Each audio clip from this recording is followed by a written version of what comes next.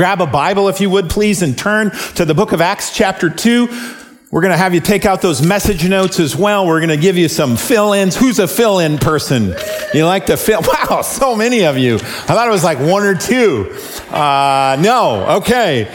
Guys, we're working on this book called the Book of Acts in the New Testament that traces the origin story of the Christian church, written by a doctor, the good Dr. Luke, the Acts of the Apostles. And last week we looked at what happened on the day of Pentecost when the Holy Spirit descended upon the followers of Jesus who were gathered in a building, kind of at the top of Jerusalem there in the upper room, they call it. About 120 people received the Holy Spirit. The Christian church was born that day. And it was an amazing experience. The church was established. These are the first fruits of what is a great harvest that's been lasting for almost 2,000 years. A harvest not of vegetables or fruit, but a harvest of people. A harvest of people as folks come into the heart of Christ. And in our passage today, this first service is still happening. And so we're going to continue looking at this. We read about, as we ended last week, this crowd of looky-loos, like onlookers, who had started to gather around the Christians. And the reason they gathered was because they heard the Holy Spirit, this mighty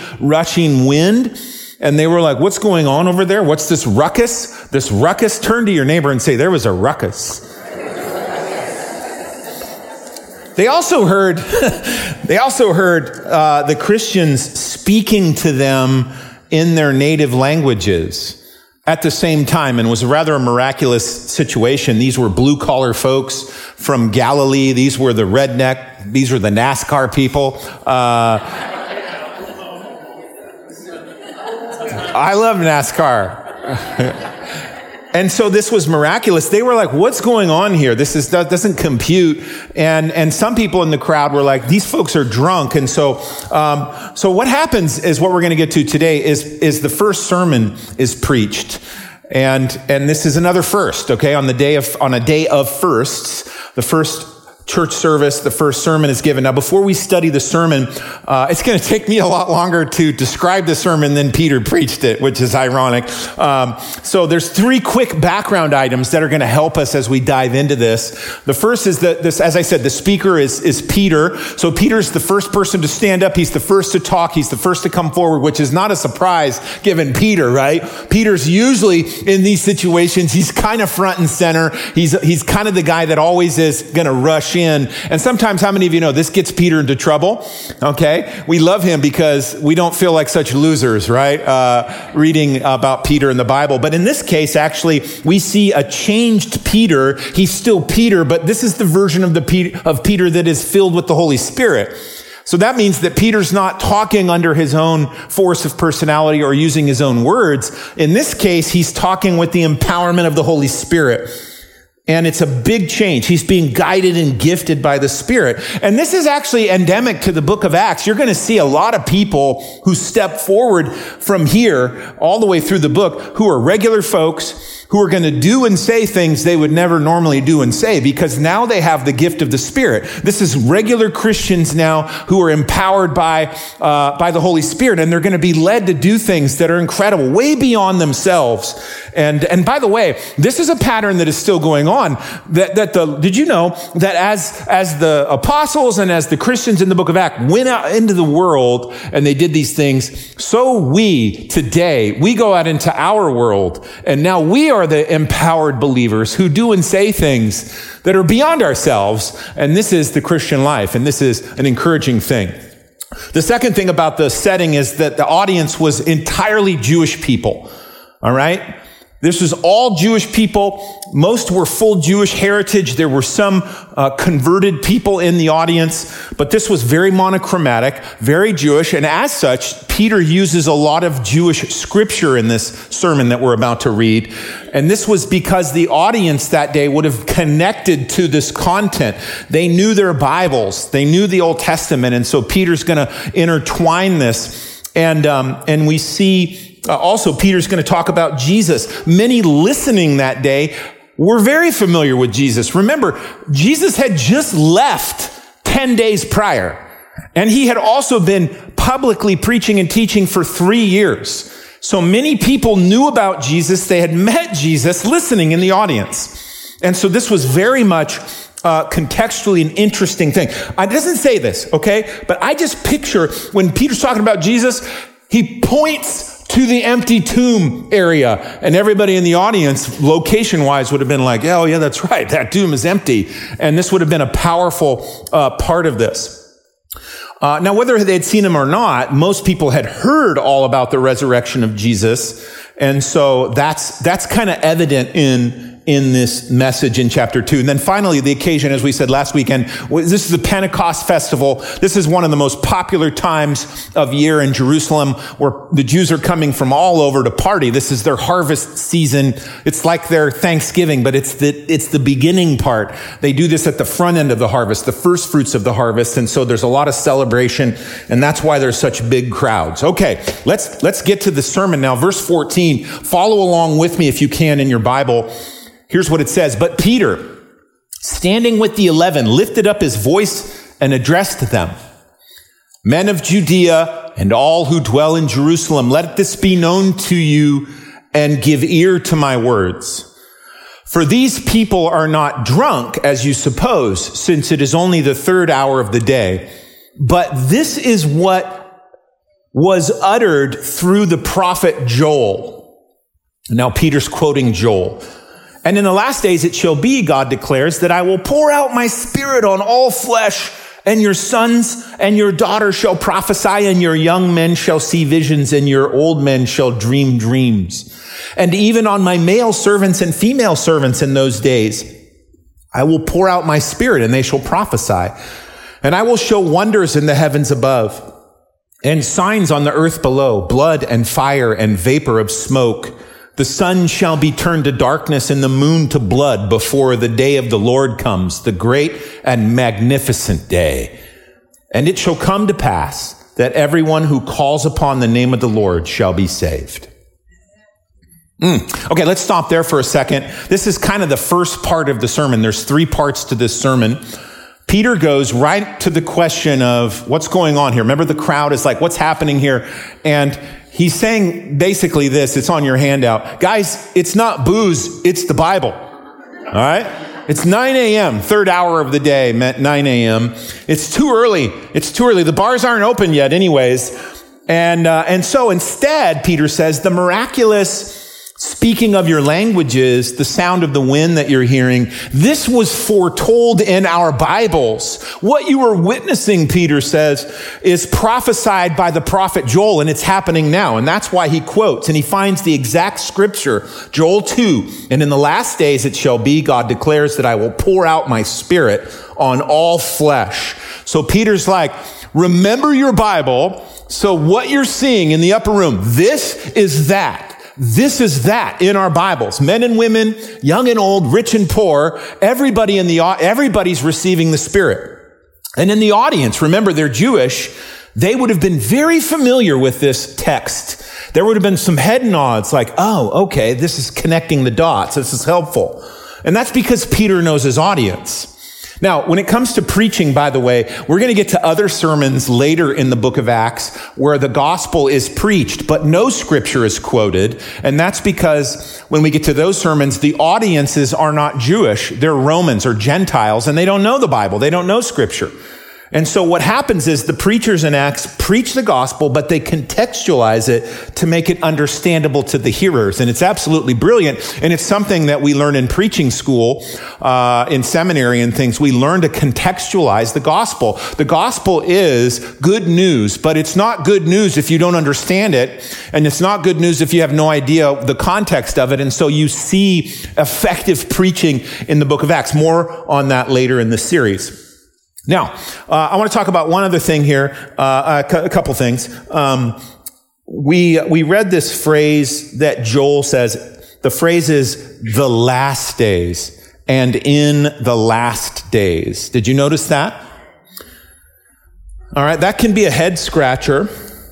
The pouring out of the Spirit happens in the last days, and this alerts us that the end times are being talked about. And so the pouring out of the Spirit, Pentecost, that's in the last days. But some people read this and they're like, hey, wait a minute. This happened 2,000 years ago from today. And Peter says it's the last days. Didn't he kind of miss it? Because, boy, that was 2,000 years ago. The last days that didn't really happen. So this must be a mistake on Peter's part that he's equivocating this event with the last days. And this is the criticism. So, okay, let's talk about that, because it's easily solved if we know this simple fact that in the Bible, the last days, that phrase, is a time period whose length is unspecified. We don't know how long the last days last. All right, but we do know two things. They begin at the first coming of Jesus, and they end at the second coming of Jesus. This is the scriptural understanding, the Bible writers, of the phrase, the last days. So the Bible doesn't tell us how long the last days last. We don't know. But the Bible does tell us the events that comprise its time boundaries. And so that means that the last days, in conclusion, have lasted at least 2,000 years nearly and counting, because it started at the birth of Christ. It flowered at the birth of the church. And in Acts chapter 2, we're reading the birth of the church. And then they end when Christ comes back. The last days end when Christ comes back. Did you know this about the last days? This is interesting. We should know this about the last days. So Joel prophesies that the Spirit being poured out is at the beginning part of the last days, of this era, this boundary time. It's the beginning. And then later, as we read the quotation in Joel talks about other things going on, like the moon turning to blood and the darkness of the sun and the great day of the Lord, the great and terrible day of the Lord. Those are events that take place towards the end of the last days. And so what we have here in Acts 2 is a partial fulfillment of Joel 2, not a complete fulfillment. Are you following? Okay, so Peter didn't get it wrong. Not at all, because we're still in the last days, and the Bible is entirely okay with the last days lasting a long time. The Bible writers talk about this. There's other phrases, other usages of the last days, like, for example, in the New Testament, the book of Hebrews. Hebrews is another book in the New Testament, and it begins in Hebrews 1. It says, long ago, a long time ago, in a galaxy far, far away. No. It's a different quotation. It says, long ago. You know what? None of that lip, sir, okay? You just calm down. I'm just doing a little audience management. Teasing. Okay. Long ago, at many times and in many ways, the Lord spoke to us. The Lord spoke to our fathers by the prophets. But in the last days, the Lord has spoken to us by his Son, whom he has appointed heir of all things, and through whom also he created the universe, the world. And so this idea of the last days is not just Peter, and it's not just Joel, it's peppered throughout our New Testament. So we have to get used to that in terms of how we think of that phrase. A lot of us also happen to think that we are in the last days-ish of the last days, as we consider that we're close to seeing every people group on earth have access to the gospel. I can just tell you I'm very eager to looking forward to Jesus coming back. And can I get an amen? Amen. Okay. Now, also one other thing. Notice this part of the passage that Peter quotes. He ends the quotation with this, and it shall come to pass that everyone who calls on the name of the Lord shall be saved. So Peter is quoting Joel. So the question to you real quick, what do you have to do to be saved? Call upon the name of the Lord. Do you have to be water baptized to be saved? Do you have to follow a bunch of laws correctly in order to be saved? Do you have to avoid certain foods in order to be saved? All right. Do you have to root for certain sports teams to be saved? No. Yes?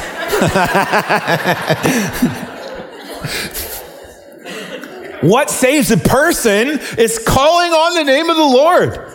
Anyone calling on the name. What does that mean? It's not just like, oh, well, I said Jesus, and so therefore I'm saved. No, it's not. It has to be genuine, right? It has to be, you have to have faith. Calling on the name of the Lord means you're trusting in Jesus, what Christ has done. It means you're genuinely turning to him. And so more on that in a minute, but this is how Peter flows into the next section. He's now going to answer how you get saved with some more detail by giving the gospel. So effectively your fill-in is, here is the gospel. And Peter presents the gospel. Here's your next couple fill-ins. There's 3 items in this next part of the sermon. He says that Jesus is the Christ, Jesus was crucified, and Jesus is alive. This is the good news, guys. Jesus is the Lord. He's the Lord of all. And he died for us. He took our place. He paid the penalty of our sin. And he's resurrected. He's alive. That tomb is empty. And this is simple, this is powerful, this is life-changing. Here's how Peter does that. Verse 22, men of Israel, hear these words. Jesus of Nazareth, a man attested to you by God with mighty works and wonders and signs that God did through him in your midst, as you yourselves know. Why is he saying that? Because they were there. You saw this, you know this. And I could see, this is the part where the audience gets a little sheepish. They're just like, yeah, you're right, we did. Verse 23, this Jesus, delivered up according to the definite plan and foreknowledge of God, you crucified and killed by the hands of lawless men. God raised him up. There's the resurrection word. God raised him up, loosing the pangs of death, because it was not possible for Christ to be held by it. For David says concerning Jesus, I saw the Lord always before me, for he is at my right hand, that I may not be shaken. Therefore my heart was glad and my tongue rejoiced. My flesh also will dwell in hope. For you will not abandon my soul to Hades, or let your Holy One see corruption. You have made known to me the paths of life, but you will make me full of gladness with your presence. Verse 29, brothers, I may say to you with confidence about the patriarch David that he both died and was buried, and his tomb is with us to this day. Peter possibly pointing to David's tomb that they all knew. Being therefore a prophet, and knowing that God had sworn an oath to him that he would set one of his descendants on his throne, David foresaw and spoke about the resurrection of Christ, that he was not abandoned to Hades, nor did his flesh see corruption, i.e. his flesh decay. This Jesus, God raised up. And of all that, we are witnesses. And of all that, we are witnesses. Why could he say this? Because they all saw and knew about the Lord being resurrected. Being therefore exalted at the right hand of God, and having received from the Father the promise of the Holy Spirit, he has poured out this that you yourselves are seeing and hearing. For David did not ascend into the heavens, but he himself says, the Lord said to my Lord, sit at my right hand until I make your enemies your footstool. Let all the house of Israel therefore know for certain that God has made him both Lord and Christ, this Jesus that you crucified. Okay, so let's stop there again and just pause and reflect, because this is kind of an intense part. Peter's not pulling any punches here. Again, this is a Jewish audience, so lots of scripture. But the first part of this, Peter starts out by establishing who Jesus is, that he is the Christ. He is the Messiah. The Jews had been waiting for a Messiah. And you may know this about your Bible. In the first century, there was a heightened sense amongst Jews of sort of messianic anticipation. The Messiah was the anointed one of God to bring long-awaited deliverance to the Israelite people. And Peter says, guys, the Messiah is Jesus. The Messiah you've been waiting for. He's it. And then Peter says something interesting. He says, the reason you know, the proof is, you can be sure, is that Jesus did signs and wonders and miracles. Look at verse 22. In your midst, men of Israel, hear these words, Jesus of Nazareth, a man attested to you by God with mighty works and wonders and signs that he did through him in your midst, as you yourselves know. You saw Jesus do miracles. I personally believe that in the crowd that day, some of the people had been healed by Christ. Some of them had experienced the miracle power personally. Some of them had eaten the bread and the fish that had been multiplied. Some of them watched their friends, their kids, their neighbors be healed by Jesus. You see, the ministry of Jesus was very prolific. For 3 years, right? Jesus was openly, publicly healing. He was traveling around up and down from Galilee, down into Jerusalem, all over the place. And so there was a lot of impact. And so undoubtedly, with the crowd this size that's hearing this sermon, Peter's like, you guys have firsthand knowledge. And this was proof that he was the Messiah. So Jesus himself said this, actually, several times. He talked about his miracles proving he was Messiah. Here's one place, just to give you a scripture. You can look at this later. John 5:36. This is the Lord talking. He says, for the works that the Father has given me to accomplish, the very works that I am doing, bear witness about me that the Father has sent me. What does that mean? Jesus is saying, the miracles I'm doing prove that I'm the guy that you've been waiting for. I'm the Messiah. All right? So, he's establishing that Jesus is the Messiah. Peter, in his sermon, the next item in his gospel presentation is that, and then Jesus was crucified. Verse 23. Look at that. Look at your Bibles. We got to do this together, okay? This doesn't work if, this doesn't work. We got to do this together. Verse 23. So this Jesus, delivered up according to the definite plan and foreknowledge of God, you crucified and killed by the hands of lawless men. So Jesus, the Messiah, was crucified. And notice Peter adds, and killed.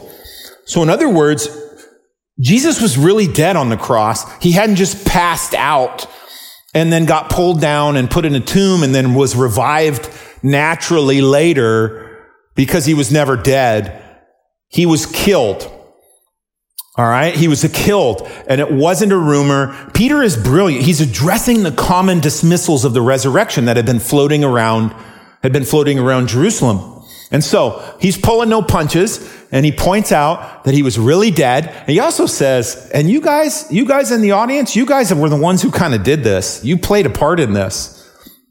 And then he moves right into the resurrection. Jesus is alive. God raised him to life. And then Peter uses extensively quotes from David, Psalm 16. And this is a psalm that combines the ideas of Messiah and resurrection. And he's unpacking this, right? He's connecting the dots. And these are, again, texts that the audience would have been very familiar with. And what he's doing is he's saying, this is all in the Bible. It was all prophesied. It was all in Scripture. It was all laid out for us. And it's also all come to pass in Jesus. He also quotes Psalm 110:1, and he ends this part of the message with David prophetically acknowledging that the Messiah comes from his lineage. And of course, Jesus came from the lineage of David. Interesting stuff. Very Jewish audience, very Jewish Christian sermon. Yeah, you see this? All right, the last part of the message, let's read this, verse 37. Now, when they had heard this, the people were cut to the heart and said to Peter and the rest of the apostles, brothers, what shall we do? And Peter said to them, repent and be baptized, every one of you, in the name of Jesus Christ, for the forgiveness of sins, and you will receive the gift of the Holy Spirit. For the promise of the Holy Spirit is for you and for your children and for all who are far off, everyone whom the Lord our God calls to himself. And then verse 40, with many other words. So he did preach a long time. It says, this is a proof text for me to preach a long time. With many other words, many, underline many. Just kidding. He bore witness and continued to exhort them, saying, save yourselves from this crooked generation. So those who received his word were baptized, and there were added that day about 3,000 souls. So at the beginning of this, it says that this section, it says the people were convicted. They were cut to the heart. The Holy Spirit had convicted them of their sin. What sin were they convicted of? Well, probably a lot, but namely the sin of previous to this day rejecting Jesus as Messiah. And Peter's just like opening their eyes through the preaching and teaching of the word, through the empowerment of the Spirit. And now the Spirit's falling on the people and they're convicted And they're just like, what do I do? Have you ever been, it says cut to the heart. Have you ever been cut to the heart? Have you ever had that happen where the Holy Spirit will reveal maybe a pattern of sin or an attitude that's not God, and you become aware of it? You don't have to raise your hand, okay? Like this is a thing, and they didn't just leave. They asked the question, what shall we do? And this is the last part of the sermon. Peter tells them how to respond. Here's how you respond. That's your fill-in. That's this next section of the message. And then he says, specifically, you have to repent and be baptized in the name of Jesus Christ for the forgiveness of your sin, and then you will receive the same Holy Spirit. The same Holy Spirit that just fell in the upper room that you guys just heard about, that's going to be what happens to you as well. And this is so critical. I want to talk about this for just a second. The response part of the sermon. So a question, have you ever been in church? Some of you have been in church a while. Have you ever heard a sermon where the pastor will talk about some scripture and lay out some Bible knowledge, and then that's it? It's just like, well, here's what this means. And then you get some information, and then you're walking out of church and you're like, I don't really know what to do with that. Has that ever happened to you? You're like, it happens almost every week. Here, Billy, I hate to break it to you. Fair. So what's happened is we've gotten information without transformation. But the whole goal of preaching and teaching is transformation. It's transformation by the power of Jesus. And sometimes we pastors actually don't take the sermon far enough. We leave out some transformation steps, some next steps, some application. But guys, listen, transformation by Christ is the goal. That's why we're here at church. We're here at church for a lot of things. We're here for fellowship. We're here for worship. Maybe we're here for friendship. Some of you are here for the donuts. Okay, whatever. But the primary reason that we're here is, don't forget this ever, is to be transformed by the gospel. Is to be changed by the gospel. We don't come to church to get more data. We don't come to church to get just a laugh and make me feel good and make me laugh, make me cry in 20 minutes, Billy, tell me bye-bye. That's not why we're here. We're here to be transformed by the power of Jesus Christ. That's why we gather. That's what we want. I want to have fun. You want to have fun. But what I want way more to have fun is I want Jesus to transform my heart, and I want my life to look more and more like him. And I know that's what you want too. And so we come to church to learn what the scriptures say and then apply those scriptures with the power of the Spirit. And here Peter shows us that. This is the model of preaching and teaching. This is the first church service. And so there should be how do I respond? Even if it's just a little response, even if it's just a little bit of progress, it's just a 1/4-inch step forward. But imagine if you took a 1/4-inch step forward every single, so to speak, and it's like you did that for decades. Man, you'd be miles ahead. You'd be looking more like Jesus so much by the end of your life because you're taking these little transformative steps, again, by grace, by the power of the Spirit. And so this is why we're here. This is what we're doing here. And so when the people ask, what do we do? This is the question that should come from all of us all the time. Well, what do I do about this? And what do I do now? Have you ever asked that? I don't know. I don't know what to do. I don't know. Preacher, tell me. Okay. So he does. He calls them into a choice. He calls them to a next step, to an action. Remember, this is the book of Acts. This is the book of actions. This isn't the book of information, the book of info. This isn't the book of... Okay, I'll stop. This is just action. And the action is repent and be baptized. Repent and be baptized. Repent and be baptized. In that order.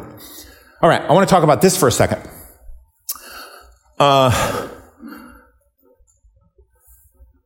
Order of operations is important. Who are my math people in here? Bruce Walker and a few others. Anybody had calculus in here? You guys don't, you're so shy. So in math, order of operations is really important, or else you get the wrong answer. And so it is in our Bibles. Especially here, notice that baptism happens after repentance. And that's because baptism is an outward sign of an inward change. Repentance is turning and facing the Lord. It's changing your mind about the Lord. Involved in repentance is faith in Jesus. And then baptism happens as an outward symbol of the inward work of grace. Now, this verse, though, on baptism here has brought a bit of some division amongst Christians, well-meaning Christians, about the order of operations. For one, I was brought to Christ as a lad, about a 16-year-old lad. I was a lot skinnier. I'm cuter now, though, I think. Don't underestimate how hard that is to say with a straight face, okay? I was saved in a church that didn't necessarily hold to that same order of operations. They believed in a theological position called baptismal regeneration. Have you heard this phrase, baptismal regeneration? This is a theological term that says a person is saved or regenerated by the Holy Spirit through water baptism. So in a baptismal regeneration church or denomination, a person can profess faith in Christ and receive the gospel by faith, but doesn't actually receive salvation until their act of water baptism is complete. And this verse is often quoted to support that view, because Peter says, be baptized in the name of Jesus Christ for the forgiveness of sins. And so the argument is that baptism brings the forgiveness of sins. Baptism causes the remissions of sins to actuate in a person, which then brings salvation. And the reason some Christians believe that is because of this little word for, F-O-R, is translated ostensibly in order that, or so that. So, be baptized in the name of Jesus Christ in order that your sins are forgiven. The problem with that is this little word for is a tricky word. In the Greek, the original manuscripts in the New Testament are the ancient Greek, Koine Greek. The word for is the word ice. Turn to your neighbor and say, ice, ice, baby. Now you know. It's E-I-S. It's not I-C-E. E-I-S, or the Greek letters. Epsilon, iota, sigma. And that word can also be translated because of. So let me break this down. When I say the soldier received a medal for bravery, the soldier received a medal for bravery, does this mean that the soldier got a medal in order to become brave? No. It means the soldier got a medal because of his prior bravery. So, baptism happens then not so that your sins can be forgiven, but because of the fact that your sins are already forgiven. And so this is the view that Redeemers takes. We are not a baptismal regeneration community. We are what's called a believer's baptism community. Believer's baptism simply means you're baptized because you have believed. Water baptism is for Christians. It doesn't make you a Christian. It reveals that and symbolizes that you already are a full-fledged Christian. What saves you? What saves you? We already covered this. Calling on the name of the Lord. Calling on the name of the Lord. So baptism doesn't save us. So we need to say that from time to time. And we respect and love our Christian brothers and sisters who come from baptismal regeneration contexts. We just lovingly disagree. And we like to keep salvation not attached to any human activity. Okay? Even a physical activity. We say, no, salvation rather is in the hands of the Lord. Okay, so that's our position. So let's look at this real quick. 3,000 people that day came to Christ and were baptized. Remind me when we get to Israel. So next year we're going to Israel. There's, I think, a bunch of us going. And remind me to show you when we get to Jerusalem where I think all of these people got water baptized. 3,000 baptisms is a lot. Remember, this is Jerusalem, which is on top of a mountain, and it's pretty dry. Where did they get all the water? Where did they get all this water? Plus, it would have taken a long time. Remember last year when we were at River Forks? I think we did 40 or 50 baptisms, and it took a long time. You guys took a long time. Far too long. No, I'm just kidding. We got to speed this up. But imagine if it were like 3,000. Wow. They were out there. I mean, the apostles must have been like, man, I need to take a break. My arm's tired, My arm fell asleep. Now, that'd have been awesome. That's a great problem to have. So remind me to share with you the predominant theory of where did they get all that water? Where did this happen? That'll be fun. So, okay. In terms of us, I'd love for you to take out this response card that was on your chair, hopefully, when you came in, because there is a response to this sermon that was originally given, and I want to pattern today's response off of this. And so there's just two options. I've decided. There's some of you that have not said yes to Jesus, that you have not yet called upon the name of the Lord. And you're ready. You're ready to say yes. You're ready to cross the line of faith. You're ready to say, I receive you by faith, Jesus. Or maybe you had a faith at one point and you've walked away. Life happens and you got just pulled off the path and you're here and you're back and you're like, okay, I need to come back to Christ. So what you can do to respond is just check that box, that first box. I said yes today to a relationship with Jesus for the first time, or if it's a recommitment, whatever. Nobody follows directions anyway. Just put it down. Just put it down. And guys, do this. Do this right now. Pull the pen out and do it right now.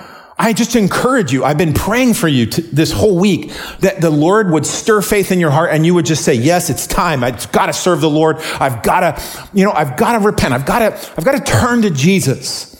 And he's been drawing you and you may not have all your questions answered. It's okay. It's okay. But you know enough to know that the Lord is the Lord and he is risen and he paid for your sin and he loves you and he's drawn you by grace. Others of you have already believed, but you've not been water baptized. And so we've been talking about this.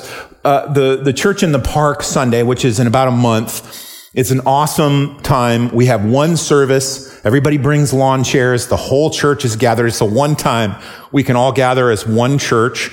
And it's at 10 a.m. And then right after we do a bunch of baptisms in the river. The Church Redeemers has been doing this for years. It's a beautiful thing. And this is a perfect opportunity for you to take that step, to mark that down on your response card. And then you can just put your name and a real phone number, please. I have to say this. Or a real email. So the last time we did this, I said, please don't put a fake email down. And still 4 of you did. So please don't. And I love you, but stop doing this. I love you. Put this down, and then one of our team will follow up. We have a short baptism teaching to go over with you to make sure that you understand the significance that you're identifying with Christ in the waters of baptism. You're publicly declaring your faith, and this is a step of obedience. And so those are your responses. Many of you have already done both of these, and so your response really is to just pray for and encourage everyone around you to take those next steps. All right, so guys, this is it. This is the end of the sermon, and we're going to just close in some prayer, and then when you're done with our last song, and as you're exiting in a few minutes, you can take this card and then drop it in the basket The ushers will have the basket there by the doors, and then we can go forward. How's that sound? All right, let's bow our heads, please. So, Father, we thank you so much for bringing us here today to have some time to study the very first sermon in the Christian church. What a treat. And Lord, I thank you so much that the goal of all of preaching and teaching is to transform us and to change us into the image and likeness of Jesus. And I'm praying that each one of us would take steps, regardless of where we are. I'm praying, Lord, especially for those who need to take the step of salvation, to take the step of receiving Christ formally. I'm asking you to give that faith to people as a gift and help them to have the courage to say yes to you. Also, for those who are being stirred to take the step of water baptism, we know that it doesn't save us, Lord, but we also know that it's an important step of identifying with the death, burial, and resurrection of Jesus. And when we're down under the waters of the Umpqua River for just a brief moment, we can identify and experience your presence in a way that's unrepeatable in any way. Lord, help us to take that step as well. And for all of us, Jesus, we love you and we want you, and we just pray that we, Lord, could all just incrementally move more and more towards you. God, I thank you so much for every person here. Bless everyone that's listening, both here and online. And we just pray these things now in your beautiful name, your holy name, the name that is above all other names, the name of Jesus. And everyone said, amen.